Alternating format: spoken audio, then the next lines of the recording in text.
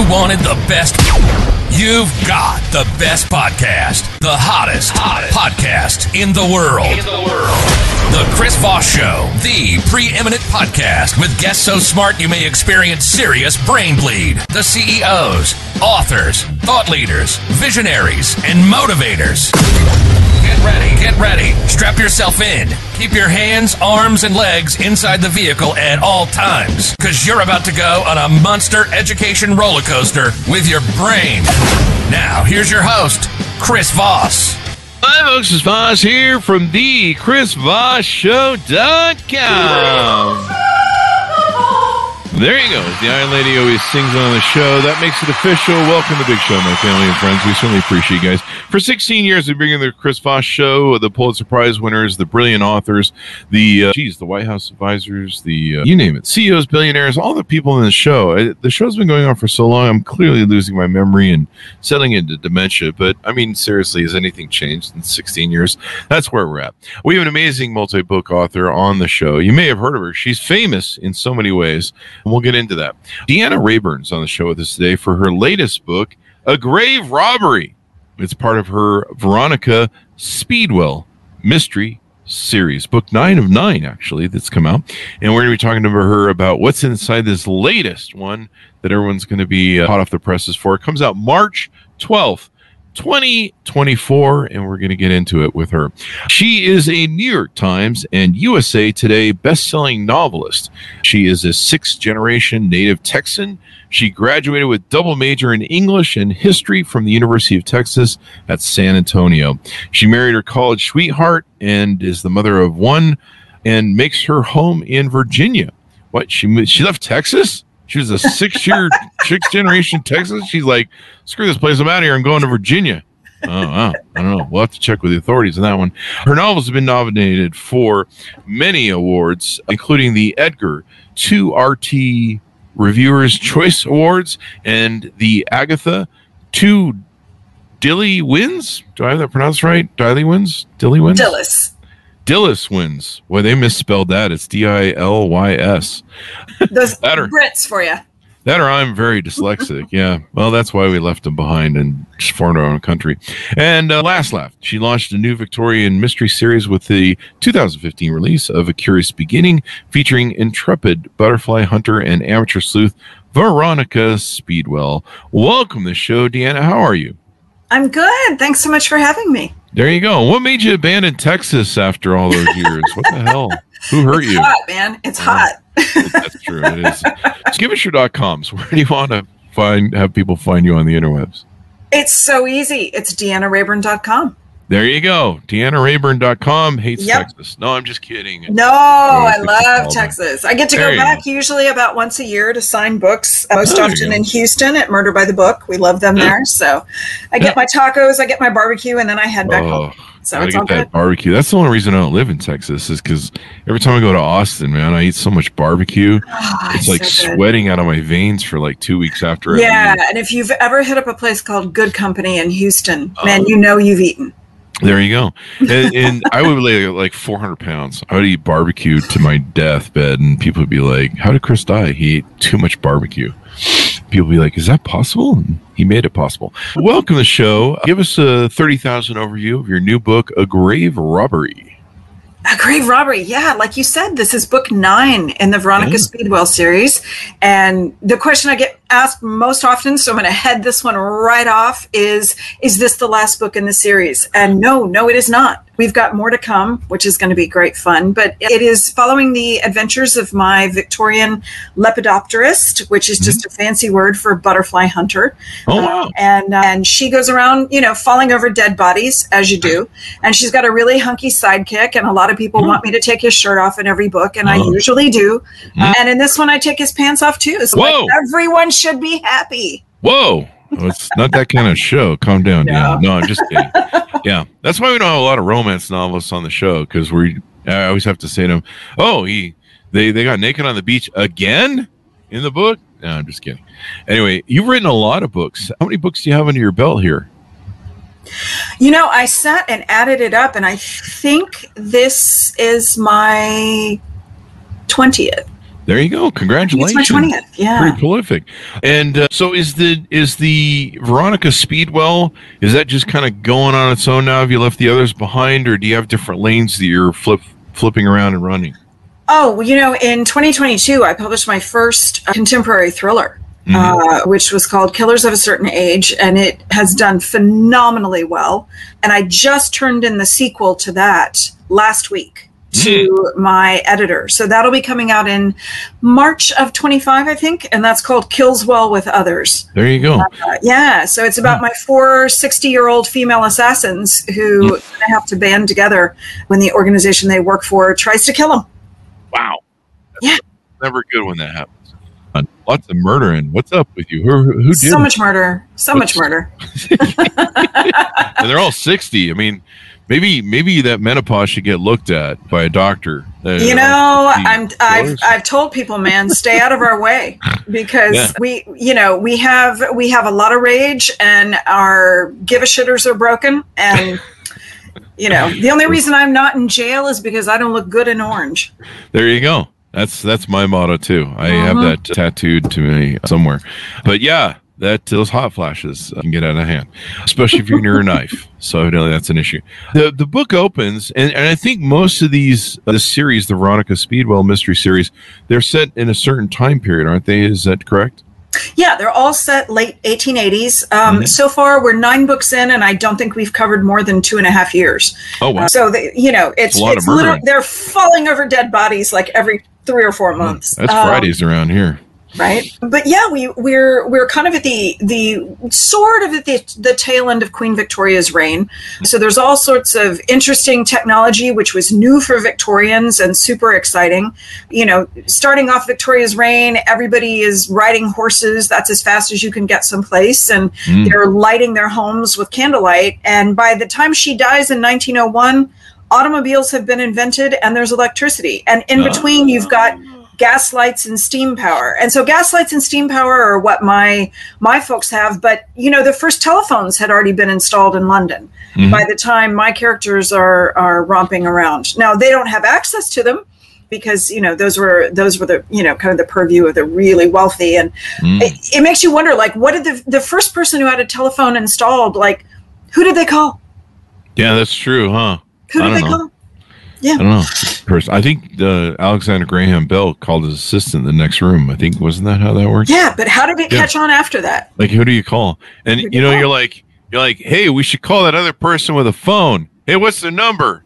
Well, our number is 1, so they must be 2. Number 2. Yeah, exactly. No, and it's fantastic because if you go in and you read the minutes for the Houses of Parliament at that time, you can see them debating, should these people be allowed to have a phone? Should those people be allowed to have a phone? Well. And it's really fascinating to see how Victorians adopted technology because, the Victorians, apart from us, experienced the greatest technological change over a century. We're the only other folks who've lived through more of that. And so it's really interesting to see how they dealt with it because sometimes they just flipped out and they didn't cope well. The first people to try and set foot on an escalator about lost their damn minds because it's like, what? The stairs are moving. That's not okay. That's a funny story. I had when we were young, my family adopted they didn't really adopt, but they brought him in for a summer Indian boy from the Indian things. And it was things Mormons were doing back then. And they'd move him in and I don't know, I don't know what they were trying to, let's leave it off to the side. So anyway, he come from the reservation, this young man, he was like 10 or 11 and he had never ridden on an elevator before. And I remember I walked into an elevator with him downtown and we were going to go up a few floors and he was terrified. He's like, where are we going? Why are we going to this room? And I was like, it's an elevator. You ever been on it? I've never been on an elevator. And I remember when it started moving up, he grabbed me and crumpled to his knees. He's freaking out. So yeah, that's kind of an interesting thing when you first adapt to technology. Yeah. Technology can be terrifying if you're not accustomed to it, and Victorians had a really hard time adapting. Some of them, some people, were early adopters and jumped on board, just like some of us did with cell phones in the 1990s. And I remember carrying around my brick And then the other folks, it took them a little longer to warm up. Oh, yeah. The murderous brick. You could murder somebody with that thing. You really could. It weighed like 20 pounds. You're like, well, at least I can make calls and defend myself from robbery. Okay. Yeah, I imagine. I never really thought about that. What it was like getting the first phones? And you're like, hey, I heard somebody else got a phone. Well, we're number one, and we always call number two. So their phone number must be number three. It's been pretty easy back in those days. And then they probably there's always salacious sex that leads any technology. So number 4 was probably, I don't know, the gal in the corner of the town. You could call her up. It was like an early 900 OnlyFans line. Wouldn't have surprised me. There you go. OnlyFans, the best callback jokes. So the phone, the book opens, and do I have this name of this character correct? Stoker. Yeah, okay. He is actually the Honorable Revelstoke Templeton Vane. Honorable just means he's the son of a nobleman. His father was a viscount, and he is very much the ostracized child in his family who basically runs away from home by the time he's 12 years old and gets up to all sorts of mischief and hijinks and whatnot. And he goes by Stoker because Revelstoke is a mouthful. Why would you want to? Yeah, that's probably why he's the black sheep of the family. I don't know what that means. So the book opens in London on October 1889, and the first line of the book is, "I draw the line at monkeys," Stoker said with considerable severity. "I will have no monkeys." Veronica, hopefully I did that the way you thought of it. But so it sounds like you go right for the monkeys business right off the start. Is that? Oh, I love for my first lines to try to, hook people in and be unexpected and make I want a reader to open the book and say, what's going on here? What's going on with the monkeys? What's up with the monkeys? And usually anybody who's read any of the previous books knows Stoker is usually trying to lay down the law to Veronica, and he's usually completely unsuccessful. Yeah. And so in this case, he's trying to put his foot down about the monkeys. And, he can't. There are monkeys. Yep. That's Fridays around here, too. So I feel that. It's always the monkeys. Lots of monkeys. Sometimes over the weekend they get into the technology and the computer. So you lead this off. What do you feel is going on right now in the 9th book of this? Is there anything that's different? Anything that you've improved upon, or maybe you've taken some different course? Or are people going to pretty much find what they've come to expect from you? Well, the books they're all loosely related in that you have these two main characters and you've got some supporting characters who are the same, who come in and out. Not everybody is in every book except for the two main characters. Okay. And there's always a mystery to solve, but then the relationships kind of go throughout the entire series. We've got some recurring characters who people love who pop up again in this book. And then we've got some recurring characters people love who are not in this book, and I'm going to get letters. I can't put everybody in every book. It's too much. Yeah. But it's, I had so much fun writing this one because I kind of let the creepy factor off the chain a little bit with this one. And so it's a little bit creepier than the other books. There's, the whole premise of this is that at the very beginning of the book, Stoker is asked, he's a natural historian like Veronica is, and he specializes in taxidermy. And he is asked to turn a wax figurine of a woman into an automaton to put in a mechanism in her chest to make it look like she's breathing, which is what they had at the time. They still have it, actually, really, at Madame Tussauds. No, at Madame Tussauds he's doing this for a child, so I hope not. Oh, okay. Well, that better not. Yeah. Yeah. Madame Tussauds has a model of an extraordinarily beautiful young woman in 18th century clothing, but there's a clockwork mechanism in her chest, and it looks like she's just sleeping. And they call her the Sleeping Beauty. And when Stoker goes to kind of open up a panel in the chest to put this clockwork mechanism in, he finds that it's not a wax model after all. It's a corpse. Wow. So who's dead? Why is she dead? Where'd she come from? Yep. And that's what they've got to figure out. So that's creepy, right? Like, I feel like that's creepy. A grave. I mean, the book is titled "The Grave Robbery." I mean, there's some some dark things that might be happening there. and you have to find out. Exactly. And I actually got to title this one. I almost never get to title them. So this one, they kept the working title. I'm actually really pleased about that. Awesome sauce. I know that sometimes there's that battle with the publishers. I've got a question for you from the audience and one of your readers that loves your work, and I'll get to that here in a second, Rossano. But first, tell us how you became a writer before I set up this question. What was the journey you had? How did you know you were a writer at a young age or whenever it kicked in for you? And how did you become a writer and get down this road? I remember being super excited when I learned how to print because I could get stories out of my head and get them on paper. Wow. So like that's how long I've been. I was probably 5 when I learned how to print. Wow. And I had been making up stories all along. So yeah, I always knew I was a storyteller. And then I double majored in English and history because I knew I wanted to write historical fiction.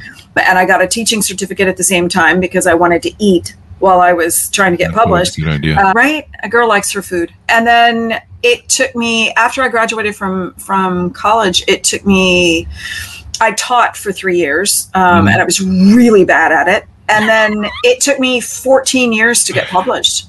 Wow. Yeah. I wrote my first novel when I was 23, but it took me 14 years to get published. And I've been in print ever since then. When I sold my first book, that was on a 3-book contract. And within 6 months, they had given me another 3-book contract. So I went from being a person who could not get slapped in the face, walking down the street in front of a publishing company to having 6 books under contract.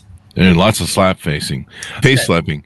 Now, so during those 14 years hiatus where you're trying to, make that first one work, were you constantly rewriting, or were you constantly trying to market your book, or were you writing different things, trying to figure out if there was something that would bite with publishers?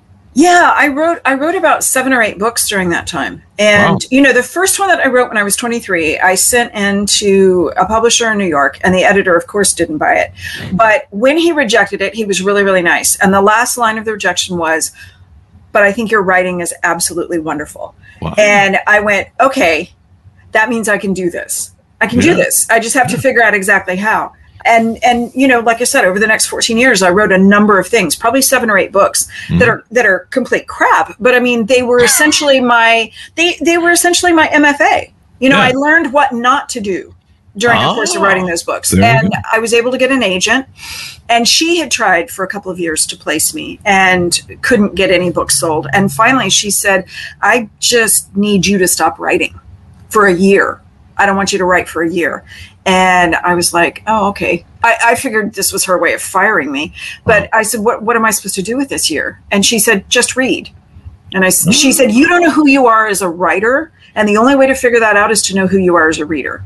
And she said, "At the end of a year, you'll know what to do." And I thought, okay, I am never going to talk to this woman again. She just fired me, but didn't say it, right? Yeah. And at the end of the year, I looked around at all the books that I read, and I only read stuff that I really, really loved. And at the end of the year, I looked around and I went, they all have a mystery structure. They all have a slight romantic element to them. They all have a historical setting. They all have a really kick-ass woman in them. And I realized I had a blueprint for what I needed to write. And so then I sat down and I wrote a book, and it took me 2 years. And I sent it off to my agent, and I said, okay, I know it's been 3 years and we haven't talked, but here you go. And a week later, she called me and said, "This is it. This is the one I'm going to be able to sell." And that ended up being Silent in the Grave. And that was my first published novel. You had to go off in the wilderness and do the journey. So this is what Night of the Soul. There you go. So we've all done some of those journeys. Right. Some of us after just drinking hard on a Friday night. So Rossano Stewart asked the question. Deanna, congratulations on your latest title. Question: would you please give a first-time novelist some helpful tips on getting off the ground and more sales? We may have done some of that. I think the most important thing is to start writing book 2. Because if you get too fixated on what the first book is doing, you can really lose your momentum and lose your focus. And the best thing you can do, whether you're publishing yourself or whether, I've only ever published traditionally. I've only ever worked with a publisher. So I really can't speak to anybody who's doing the self-pub journey. I'm not qualified to talk about that. But if you're publishing with a traditional publisher, you want to show them that you can keep the momentum going, that you have what it takes, that you're not a one-trick pony, just, kind of producing this one book and then being done. Because publishers, they like to know that they can depend on you and they can keep going back to the well. They want to know that you've got more of what they came to you for in the first place. Yeah, they can enslave you with those multi-book deals. Absolutely. A multi-book deal is amazing. But it is, it's so easy to get caught up in the numbers and to get stressed out by the numbers and to feel like just because you can quantify sales, that somehow you quantify your worth as a writer. But you have to remember too, it's absolutely a business. Yes, we're in the business of selling books. Yes, we need to do that. But also the most important part is you're an artist. And that's the part that you can't let go of. That's the part you can't quantify. That's the part that is the most important, because if you're not in touch with your creativity, if you're not feeding that and expressing that, then all of it dries up and goes away anyway. Yeah. There you go. An artist, the one thing that's artistic about your books is the covers really gorgeous. They really kind of fit the whole 1880, theme. There's a lot going on there too. I've been looking at one now for half an hour. Yes, and I can take zero credit for them. They're put together by the art department at Berkeley Publishing, and they do a great job. They are so stupidly talented, and they give me the most gorgeous covers. Yeah. And what will happen is about 9 or 10 months before the book comes out, sometimes up to a year, they'll ask my editor to come to me and say, are there any particular elements that could be fun to put in the cover? Is there, give us some ideas of things to look for. And are there any particular colors you're interested in? And most of the time they'll include 1 or 2 of the elements I suggest. Occasionally I'll even get a color that I've asked for, which is really exciting. But these are their brain children. They are so talented, and the covers are gorgeous. Yeah, they're really cool, and they really evoke the era of the time. They do, but they also show off the fact that these are mysteries, but also that there's some whimsy in them. Like, you look at those covers and you go, these are not books that take themselves so seriously that I'm going to have trouble getting into it, or that it's going to be dry, because that's the fear with historical fiction. It's not the darkness of the cover of the first Black Sabbath album. It's kind of fun and it has that whole mystery and stuff. I love the covers. I learned something new on the show with all the great guests we have on, like yourself. I never knew what a lepidopterist is. And see, now you can whip that out at parties. Yeah.